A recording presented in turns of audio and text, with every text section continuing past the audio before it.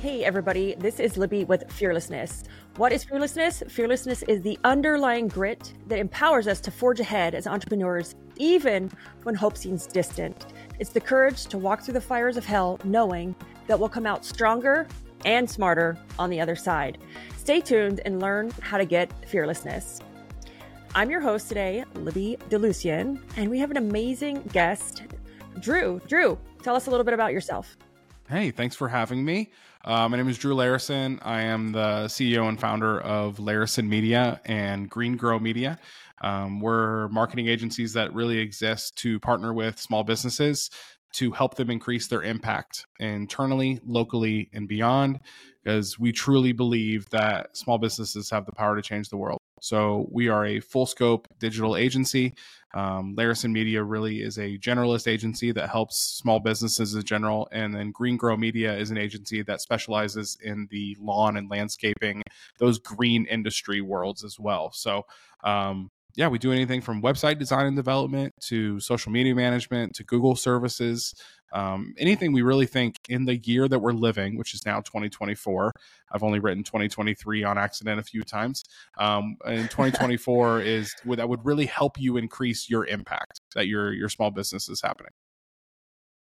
Yeah, awesome. And Drew, just to be transparent, does do my marketing for my service company, and they have been phenomenal. Shout out to my account manager, Reese. Shout out Reese. In communication and just getting us results, and just open and honest transparency and communication as far as like what they can do, what I need to do for them, and it's been great. But Drew, let's talk about how did we meet? I believe we met officially. We've probably been in the same circles for a while now, like online, but I think we officially met at the Huge Conference in Nashville last summer. That's right. Yeah. I was trying to think, like, when did we meet? Yeah, it seems like we've known each other for decades, but it was, the Huge Conference last year. Yes. Awesome. So Drew, I do know a little bit about you, and I want people to hear about your background. Like, how has entrepreneurism come to you? Were you born this way? Did you grow up this way? Did you learn it? A little bit of all of those, I think, actually. So technically, I'm a fourth generation entrepreneur on my father's side. So my great-great-grandfather was a farmer and owned his own farm. And then my grandfather started a steel manufacturing business here in Kokomo, Indiana, called Hoosier Spline Brooch. No, they didn't make like the jewelry brooches, even though that's most of the people I grew up in high school thought my dad like made jewelry. So, and then it's like my dad Mifflin. You think they like make car parts? That's true. Yeah, no, it was like a very precision steel manufacturing business. And then my dad ended up taking that over when Grandpa retired, with finger quotes, because my grandpa didn't really ever retire until the day he passed away. And then now I own my own businesses as well. So I like how you asked that question. Were you born into it? Yes. Is it in your DNA? Yes. Did you learn it? Also, yes. I think it helps and increases the odds, which both of my wife and I both work in the business together. And so we always say like our kids are screwed in a way, because like both parents are now entrepreneurs, like working in the business, and the odds are they are probably also going to pick up that entrepreneurial bug. So good luck, kids. I helped you pick a rough road, which sometimes is great. Sometimes it's rough. But yeah, I definitely grew up in a house where the dinner conversations were what happened at the shop today. What's going on with so-and-so employee? What's going on with so-and-so customer? Blah, blah, blah. All those conversations. That was like normal what I heard. It wasn't just, how was math class today? Or I think a lot of people, when you grow up in a home that isn't entrepreneurial or doesn't own their own businesses, honestly, a lot of time you probably hear just stories of your parents complaining about their bosses. So I heard like the opposite of that. I heard the boss's side of things. I heard like the struggle of the leadership of running the business. I heard those stories growing up. So I always say it wasn't like an encouragement growing up in a small business owner home to become an entrepreneur. It was kind of just like the option. It was just like what was going to happen, because that's kind of all I knew. That was all the conversation I heard growing up. So I think you were in a similar situation too. So it was that's definitely what I grew up with. I definitely went through college a little bit and struggled, and I was never like a school student. I'm definitely a student of the world. I'm a student of like learning with getting my hands dirty type of student, but I never really like excelled in school. And luckily, I got offered a job outside of school before I finished that was in the world I wanted to go in, which was an agency world. And I was an employee at an agency for 3 years, kind of really saw how the sausage was made, how to grow an agency. I was the third employee hired at that agency. And by the time I left 3.5 years later, there were close to 20 of us. So I definitely saw that growth path and like how it was done and all the tips and tricks of the trade. But yeah, and then I thought I had learned enough and there was an opportunity to leave, and I left. So that was Larison Media. We will be 9 years old in June. So that was roughly like a decade ago, which is wild to think about. Yeah. Did your parents let you work in the family business? Great question. Yes and no. I definitely, there was no nepotism involved in any way, because Joel and I, my brother and I, we got stuck with the jobs that nobody else wanted to do, which ironically enough is what also my grandfather did for my dad. So my dad's first job in the business when he was a kid was like coming in after everybody goes home, sweeping the floors, cleaning the machines, like all that dirty grunt work. Like I said, zero nepotism other than like you got the opportunity to be the guy who swept the floors. Same for us. Like we would mow the yard at the shop and like half the time get paid for it, maybe. I remember one summer child labor, man. Exactly, 100%. I think there was this one summer the front of the office or the shop needed painted, so I have like these terrifying memories. They had like a forklift that they used in the shop, and of course I was the younger sibling, so I was the one who got volunteered to stand up on the forklift and paint the really high areas while I just had to trust my brother with my life. It's a wonder I'm still alive after that. But like, so yes, we were involved in the business a little bit, but not like in deep of it. And you know, the older my brother and I both got, we started asking those questions, right? Like, hey, you took over for grandpa. Is there a world that like one of us will take over? And honestly, the response to this answer, or the response to this question, is one of the best things my dad did as a parent. Was he always responded with, no, you'll do something better. It was always his response, you know, and that wasn't like and I knew this, like that wasn't like a no, you're not allowed to, but like it was also this moment of just like, you know, I'm your dad. If you ever really want to take over the business, it's yours. Let's work through that. But it was also like this moment of encouragement is like, I also don't want you to think I don't, you know, I wouldn't want you do your own thing. Right. It was like this underlining messaging. It's just so good. And I've actually started using that line on my kids now. You know, if my son asks, I need to use that line. It's so good, right? Because it's got triple meaning to it. And it's this freedom that you don't, because a lot of entrepreneurial kids feel that. They're like, oh, I'm gonna get stuck with the family business, whether I want it or not. And family businesses is hard too. You know, I was talking about like those conversations I would hear at the dinner table. A lot of those were like my dad fighting with my grandpa, arguing, you know, and I think hindsight, my dad and grandfather easily would have had a better relationship if they didn't work together. There was a lot of headbutting. They were both like beautifully Larison stubborn, you know, and it's a lot of came from that. So I think there was a part of that answer he would give that really like served to that as well. He's like, I never want you to think it's my expectation. Of course, my children can be involved if they want to be, but also I think highly of you enough as my kid, you can do something better. You know, so that was always my dad's response. He's like, no, you'll do something better. And I don't know if I'm doing something better, but I definitely am doing something on my own. I don't think digital marketing and like precision steel manufacturing have anything in common. But you know, so it's been a cool path, and now I'm like starting that cycle over again with my kids. So they're 8 and 10. So they're definitely getting to that age where they're starting to ask more specific questions. And I had a pretty good roadmap to how to answer those questions. You know, that's a great I love your dad's response. Austin, one time, he's 15 now, asked me, this was probably about 3 or 4 years ago in the car. He said, hey mom, who gets the businesses when you die? And I was like, why? He's like, well, because I think I want them. And I said, well, it doesn't work that way. Sure doesn't. So I love that response. And I think that this is, a topic that a lot of people get confused on and it's not really talked about. And I think there's a couple topics here. One is working with your spouse as an entrepreneur and bringing that spouse into the business. Me and Chris just did a podcast. It was the one we kicked off for the beginning of the year, Living with a Monster. And it was the monster. Everyone thought it was going to be Chris. And, how do you live with that person? But then the other side of that too is raising kids in an entrepreneur family, is a topic that is actually very rarely talked about. And I love this topic because, they see us work all the time. They see us struggle. They see us fail. I'm sure my kids have seen me lose my shit. I'm sorry.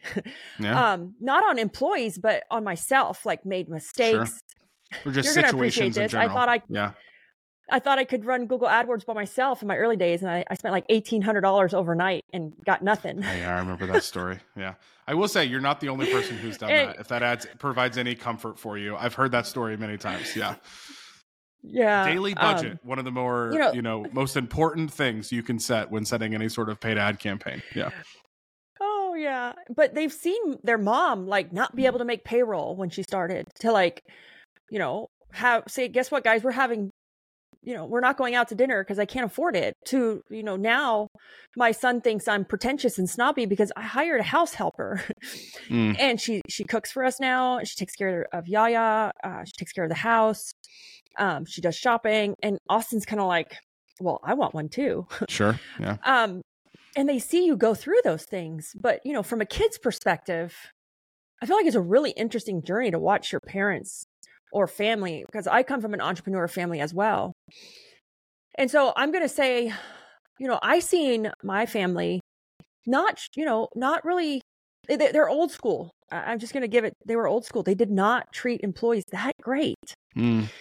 And it was a learning lesson for me. And I think that's what drives me as an entrepreneur. You come from the other side of that though, where you had mentioned you saw your family, your dad, really know how to treat their employees. Yeah. And there's a lot of things I am so lucky to be witness to. And honestly, there were stories too. I won't say the specifics of them because they're probably private to the people that told me. There were stories I heard at my grandfather's funeral that I had no clue of random acts of kindness that he did for his employees that had worked for him. And it just, what a cool thing to hear in that setting. A lot of times at funeral, it's mainly sorry for your loss, sorry. And it's that. But with my father passing away and my grandfather, most of the things I heard were these stories that I had no clue about. And they were all just oh, your dad did this for me. And when my back was against the wall, your mom and dad were there for me and did this, or your grandfather, he did this for me. And I'll say this, one of the stories, it's fine, but one of grandpa's earlier employees that has now been at the business, I think still is at that business. So close to a 30 to 40 year employee, one of those people, right? Wow. Grandpa, what we wouldn't give to have somebody like that. I know, right? When he was young and starting out, the employee, he could not qualify for a bank loan and for a home, a mortgage. And it turns out, I guess my grandfather took on a mortgage himself, and the employee slowly paid him back with no interest over years. Mind-blowing thing, right? And I had no idea. That happened. Obviously, it's not something Grandpa just walked around bragging about. Or he said, "Oh, did you hear this? What I did?" And never. And those stories popped up at the funeral, and dear me, what a cool thing to hear in that setting.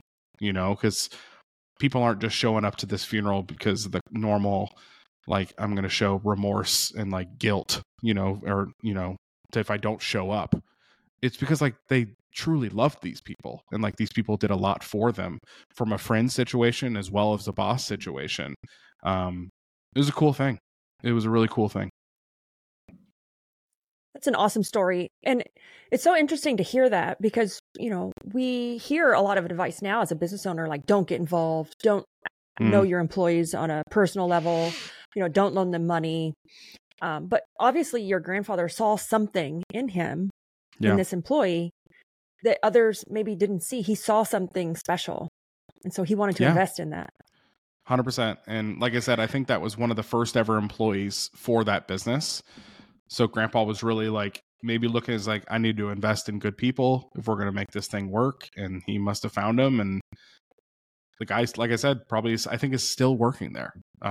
So it's wild. I think the debt's paid off by now, but like, I think the guy's still working there. Hopefully. Yeah. On this topic with like, something that you didn't even know, like it was amazing. Now that your kids are young, and they want to be an entrepreneur, but what advice would you give the child version of yourself, or even the advice you'd give your kid of like a lesson that you've learned that you would have done sooner? Yeah.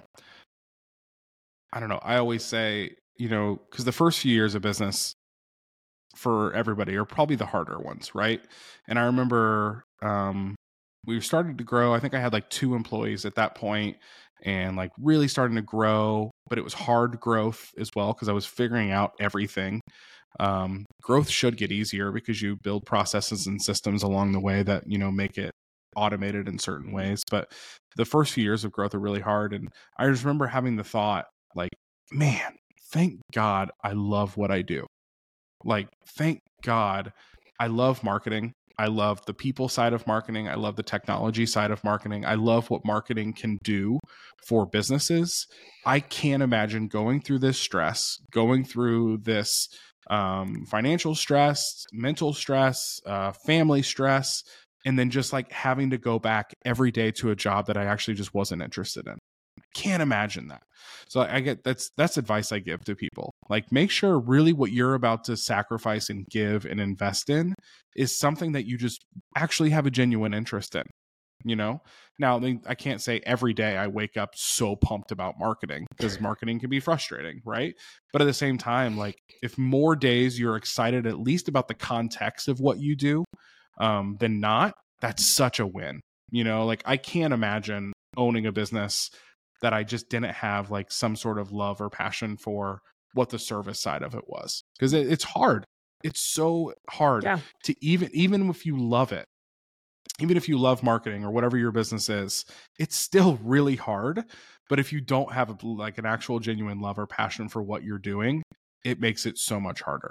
So it's find something that you love doing, maybe something that you've been an employee for in the past that you loved being in an employee for, because that's a good sign probably. Like if you're an entrepreneurial minded human being, but like you still loved being an employee because you loved the work, that's a good avenue to go down. I love that. And I love the hard, right? It's hard at the beginning. And, I'm working, I'm coaching somebody and he's funny. He's young. And he's like, man, this is hard. He's just starting, not just starting, but has had a landscape business for a little bit. But, I think that it has to be hard because it has to condition us that as the risks get bigger, we've conditioned that hard, but it also has to be hard because as we grow, we become more and more responsible for people's livelihoods, for our customers' quality of service.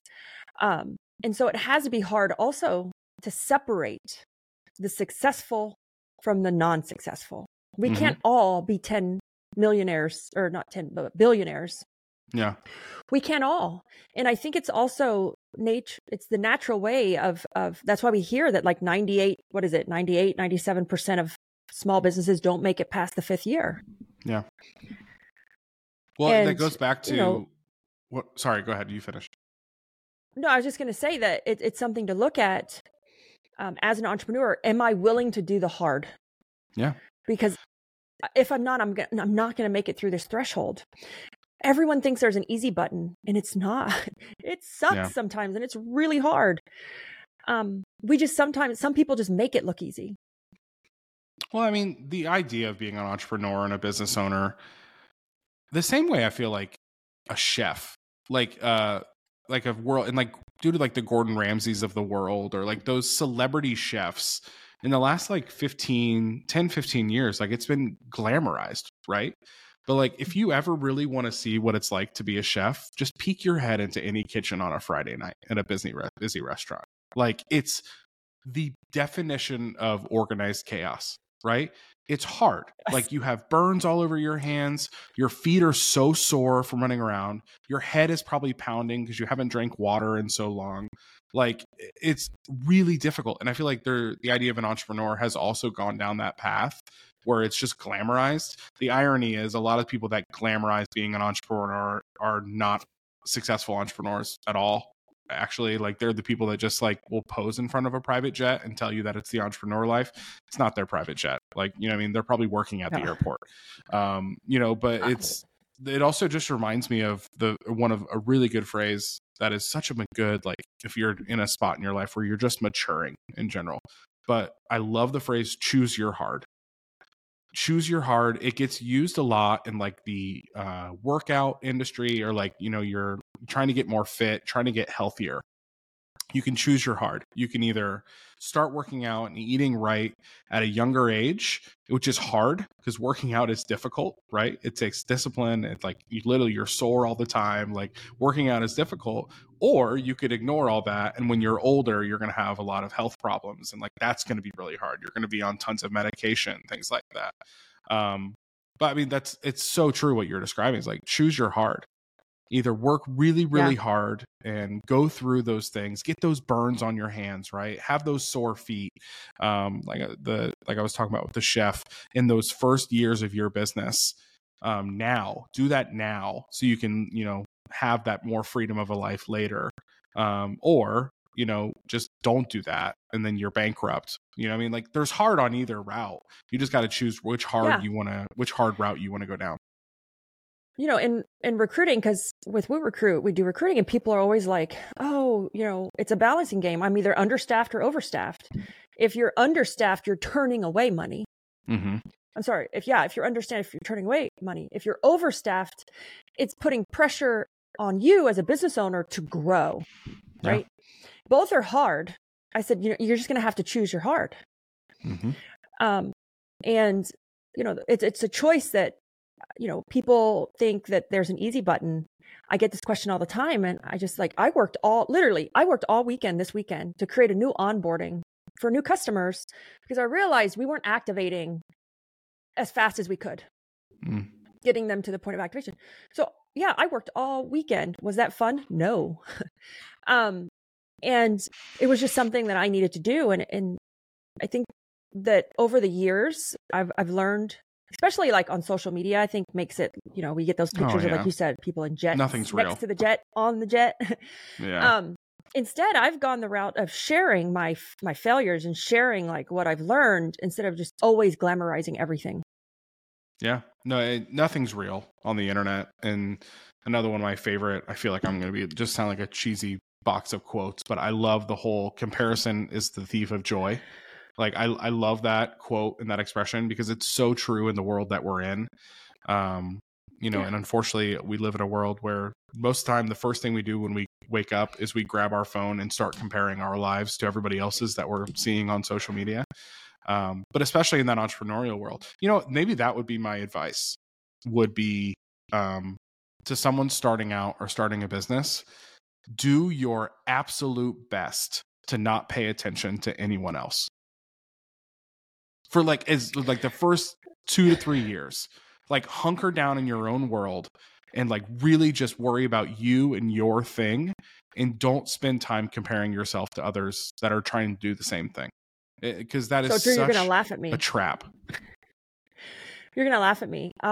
So I have this habit, and I haven't really shared it out loud very much, but I block my distractions. I block my competitors from my profile. And I want to explain why I block them. I block them not because I don't want them to see what I'm doing. I block them because I don't want to see what they're doing because it is a distraction. And I get Yeah. in my own head and I get in my own way. And then I get all upset or huffy, not with them, with myself. So I saw the speaker speak on stage about like blocking your distractions, like know what those are. What are those procrastinators, those time suckers? Mm-hmm. And so like literally I blocked my competitors. That's smart. And even though, yes, we might need to see them, but I'm not doing that. Like someone on marketing is going to look kind of doing, what are they doing? But if I saw it, I get in myself, in my head. Yeah. Because and that's kind of where comparison is the thief of joy. Yeah. It's such a true statement. So if I've blocked you, it's not because I'm mad at you. It's because you're a distraction and I don't want to see it. So I want to, continue on that joy, right? So Drew, how do you define what is success to you? Like, it's a great question. What is that measure? Like, how do you measure success? And has it changed over the years? Yeah. And I think if your definition of success hasn't changed over a year span, something's not right. In your growth of a leader or a business owner or any of those categories of people or human, I guess, in general. I don't care if you're a leader or not. Like your definition of what success is should definitely be changed the more you mature through life. But yeah, I mean, when you start off, you're scrappy as probably ever. And you're trying to make as much money as you possibly can because that's what the world has told you that success is that it's 100% financial and then nothing else matters. They might not just say it's through a paycheck, but like the trips you can take, the cars you can buy, the houses you can buy, all of that equals financial success. So when you start out, like that's it, right? Like I'm going to show my previous boss that I can make more money on my own than what he was paying me or she was paying me my last job, but then, it grows into more of that. It grows into just happiness is such a powerful thing that I think we have forgotten about, as sad as that sounds. Like, I think we forgot about like what happiness really is and what it means and what it really feels like to be happy and like content with life. But I know success is being able to spend time with my kids, spend time with my wife, go on like we love to travel together. If there's one thing we're like bougie about, we love traveling and like showing our kids the world. That's what we love to do a lot. Right now, it's a lot of Disney about World. My Marriott hotel. There you go. Yeah, you are a Marriott person. Yeah. Like right now, it's a lot of Disney World just because of the age of my kids. But like I love going off and experiencing different things with my kids and my family. But success is deeper than just my family to me, I think too. Success is the people that work every day to help make me more successful. Success is the happiness of my staff, the security of my staff, the fulfillment and like the joy my staff feels doing what they get to do for a living.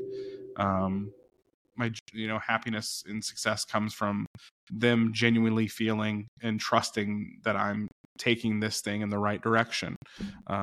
That's a layer of success to me that when you first start off, you don't have, because you don't have a staff when you first start off. So there's no one even to lead or to trust you with anything. So there's certain things like that, that I would define as successful. And I know I've told you this story before, but like ultimate life success inside of business was shown to me in a really cool way.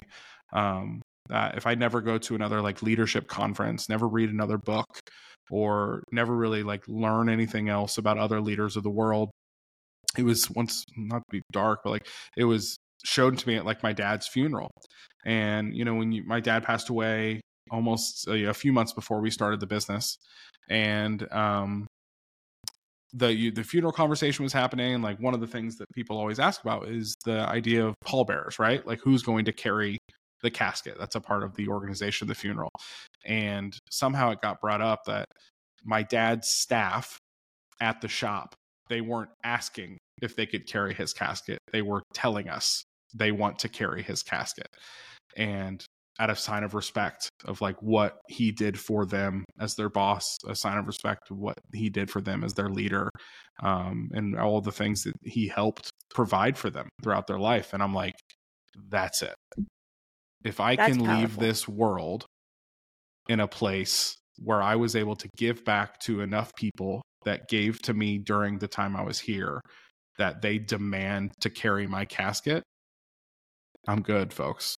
That's it. I don't care about what number was on my bank account. I don't care about how big or how fast my company grew on the NASDAQ or whatever it could. Like, that's it. Like, that's what would matter to me most. And that would be like the ultimate sign of success, is like that how people feel about me at my funeral. That's it. So, like, that is so powerful as far as like success. I don't measure it by money either. Do I like money? Yes, because we need money to accomplish certain things, right? To give better benefits, to give better things, to purchase things for the business. But, I think that, and this was probably a while ago when your dad passed away. Well, you said right before you started, so 9 years. Yes. Yeah, 9 years. Yeah. So, and with that being said, like there's this whole shift in what people want. It happened with COVID, right? With the kind of how we look at our time freedom now, and how it could just go away, and also, what's important to people, and the fact that like your dad did that before it was cool and trendy, just speaks to the kind of leader he was.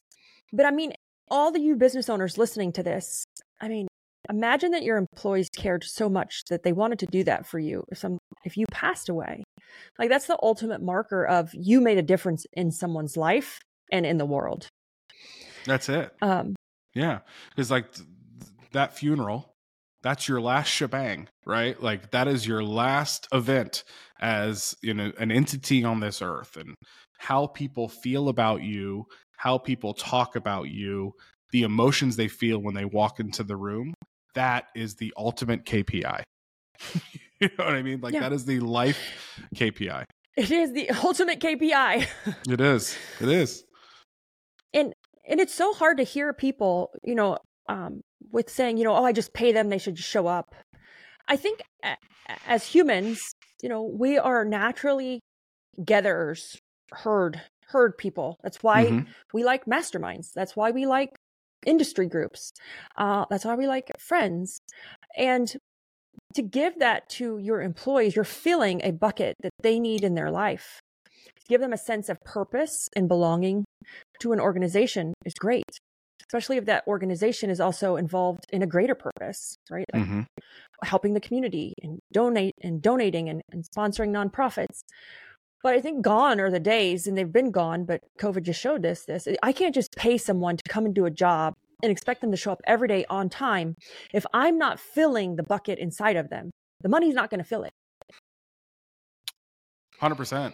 And I think there's this myth that has been told for generations and decades that you can't be business successful and then also human successful, right? Like you have to be that tough guy. You have to be that Rockefeller that was always known as like this tough human being, and that's why he was successful in business.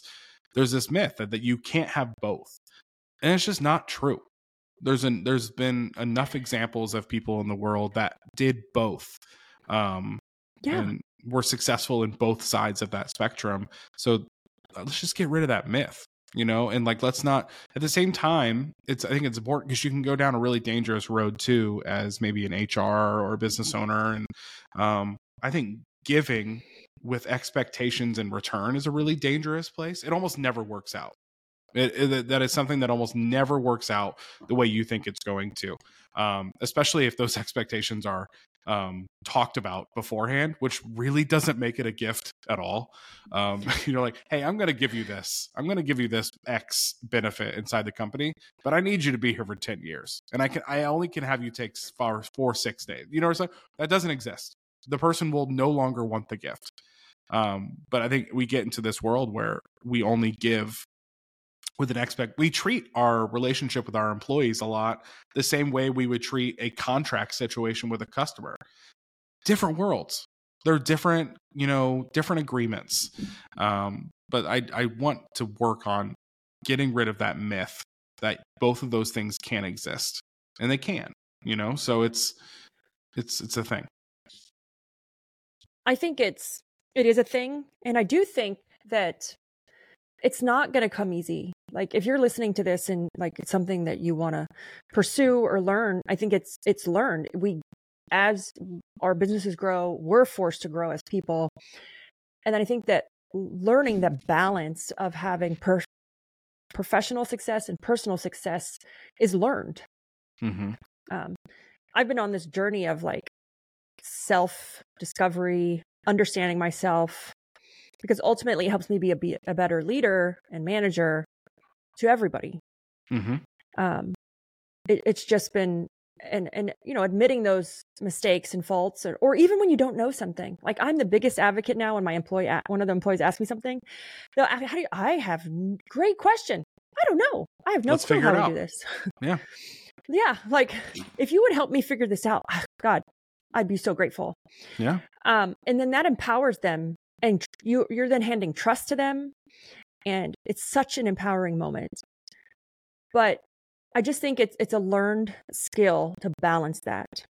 Mm-hmm. And, but it is, to me, one of the markers of success. We're going to call that the ultimate KPI. I love it. I love it. Drew, so, in all of this, like the learning, the struggle, how do you stay motivated? What motivates you and your wife? It's a great question. I don't know. There's always that conversation. Are you a determined human being or are you a motivated human being? Are those things different? That's a great question. Yeah. There's a difference between motivation and determination. And, I don't know. Well, I've heard that motivation is temporary. Determination is permanent, or until it's done, I guess, until like what you're determined to do gets done. Yeah, it's a great question. And I think it's kind of just DNA of mine of sorts. One of our core values here is oh shoot, which one is it? Do you edit this at all? Yes. Okay. Oh my gosh, what is it? Is better? Initiative, ownership, better. Oh, my dummy. Hold on. One of our core values here is confidence, and all of our core values are like a word with like a sentence underneath of it, and it basically says like we will do the things that other people say we can't do. And like that's kind of been my life, and it's weird. I've always like naturally chosen positions and things I was in that was kind of like the underdog or the one who like isn't always fully noticed up front. Like in a band, I'm a musician and I was a drummer. So like the drummer, like you're in a band, you're a drummer. I'm a drummer. Yeah. I grew up playing drums, and my husband. The drummer is always like in the very back of the stage. Right. And when like I played football growing up, I was always like a defense or offensive lineman, and like they are the unsung heroes of football. Like watch a quarterback do what he needs to do if there is no defense or offense. You know what I mean? Like, and I've always chosen like kind of these underdog positions in my life. And I've always told my staff, and this is something we talk about in onboarding. I don't really care if Larison Media or Green Grow Media grows to be like the number one agency in the country. We have the most clients, the highest success rates. Our clients are the biggest in their industry, things like that. I want us to always have this attitude of underdogs. I think it's such a great thing to do with your team, is kind of like have this invisible enemy, like they don't want us to win. Well, not to speak like DJ Khaled too much, but like, they say that nothing unites a team like a common enemy.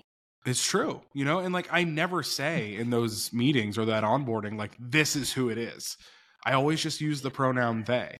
Like I want us, no matter who they are, I want us to do things that they say we can't do, and like that motivates me. Just like, because definitely starting a digital marketing company in Kokomo, Indiana, nearly a decade ago, no one thought this would work. Like it's a fairly small town in Indiana. No one thought this would be a success. No one thought we'd last more than a year. Oh, that Larison kid, he's trying to start something, and back around a decade ago, our biggest competitors locally were still like newspapers and radio, because we were competing for advertising dollars. And I've heard many times in my life from people that work in a newspaper, don't threaten people who buy ink by the barrel. So like I've got those in the back of my head, and those don't really exist much later, a decade later. But I want us to always be like, we're the underdog, no matter how big we are. We want to do some wild and crazy things, and a lot of people don't think we're going to be capable of doing them, but we're going to do them. And that's what motivates me. So that so resonates with me, because especially with Woot Recruit, I've had a few offers to buy, like to buy me out. Yeah. And I've had a few meetings with some very, very influential, heavy hitters within our industry. And it's funny because it's typically a man that approaches me and is in this meeting. And they, once I tell them, I'm not interested or whatever, the responses I get are like, well, that's fine. We're going to do it with or without you. Yeah. I'm like, thanks. Like, we could have been friends. We could have partnered. I could have referred people to you. But like, you want to say that. And, sometimes I get in my head because, I'm like, I'm just this girl. Like, I don't know what I'm doing. Sure. It's all these, again, I'm competing against some of these owners, primarily men most of the time. And, but it also motivates me to say, I'm the underdog. I'm going to do some crazy stuff. And, I'm going to innovate faster than any of them can. Because if there's one thing I know I can do, is I can out hustle them. And so I totally get that underdog feeling, because I get it sometimes. Yeah. And it's my motivating factor as well.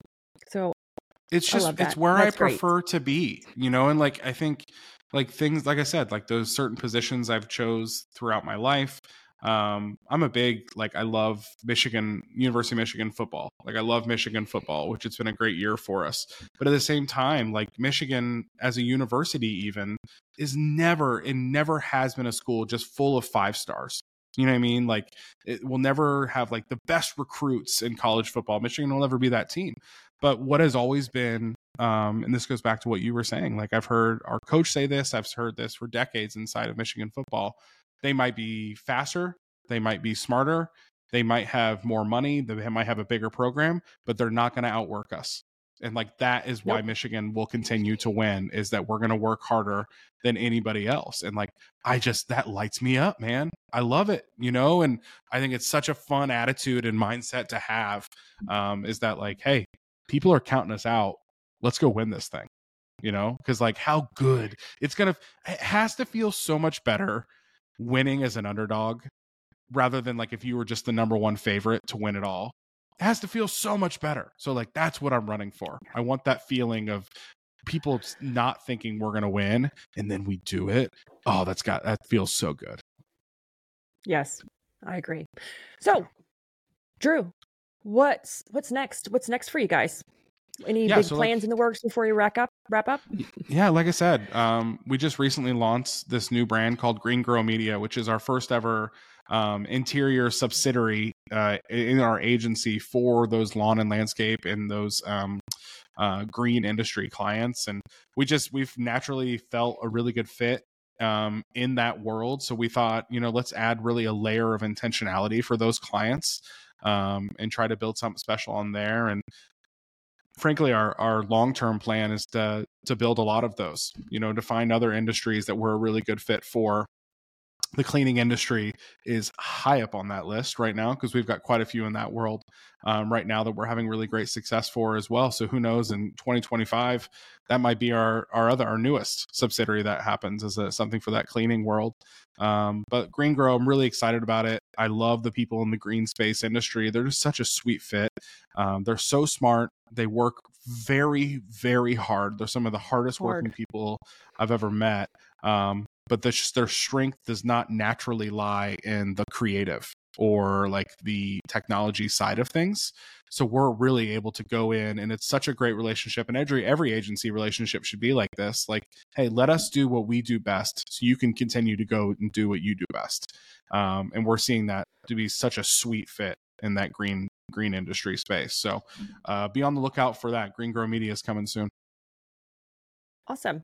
I think that for us too at Recruit, we have the same fit for the green industry and also cleaning. And I think that's probably why cleaning and the green industry are great fits for your media company and also for recruiting, is because they're really good at the trade. Mm-hmm. They know the trade. They learned it. They did it for years.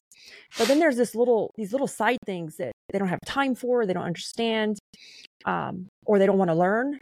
Because a great fit for us as well is the lawn care, the green industry, and also the cleaning space, because they are some of the hardest working people you will ever meet. I mean, I cleaned houses and scrubbed toilets at the beginning as well. And I sucked. I was horrible. I was the worst cleaner ever. I was not efficient. Yeah. I deep cleaned everything. So Drew, where can our viewers find more information about you? Absolutely. Yeah. You can find me anywhere online, any social platform at Mr. Drew Larison, or just search Drew Larison, and larisonmedia.com is our website. greengrowmedia.com will be coming soon as we launch this new brand. But yeah, anywhere you search Larison, Larison, you'll be able to find us. And going back to like, I some content that I want to create from the Larison Media side. The Green Grow Media side is like really funny video content of me trying to mow a yard or like install landscaping and just being awful at it. But like, and say something of the lines of like, trust me, you don't want us doing landscaping, but you definitely want us to be doing your marketing, or something like that. Because it's so true. It's just a really good partnership. That's a great idea. Yeah. That's a great idea. I love it. So we'll make sure to put Drew's contact information in the comments so that you guys can find him better or faster. I want to thank you so much for listening and being a guest, Drew, on the Fearlessness podcast. So that's a wrap for today's journey into the heart of fearlessness. Remember, every step we take moves us towards our own strengths and courage. Keep walking through those fires, because on the other side is a version of yourself that's unstoppable. I'm Libby, reminding you to embrace your fearlessness. Until next time, stay brave, stay bold, and keep pushing forward.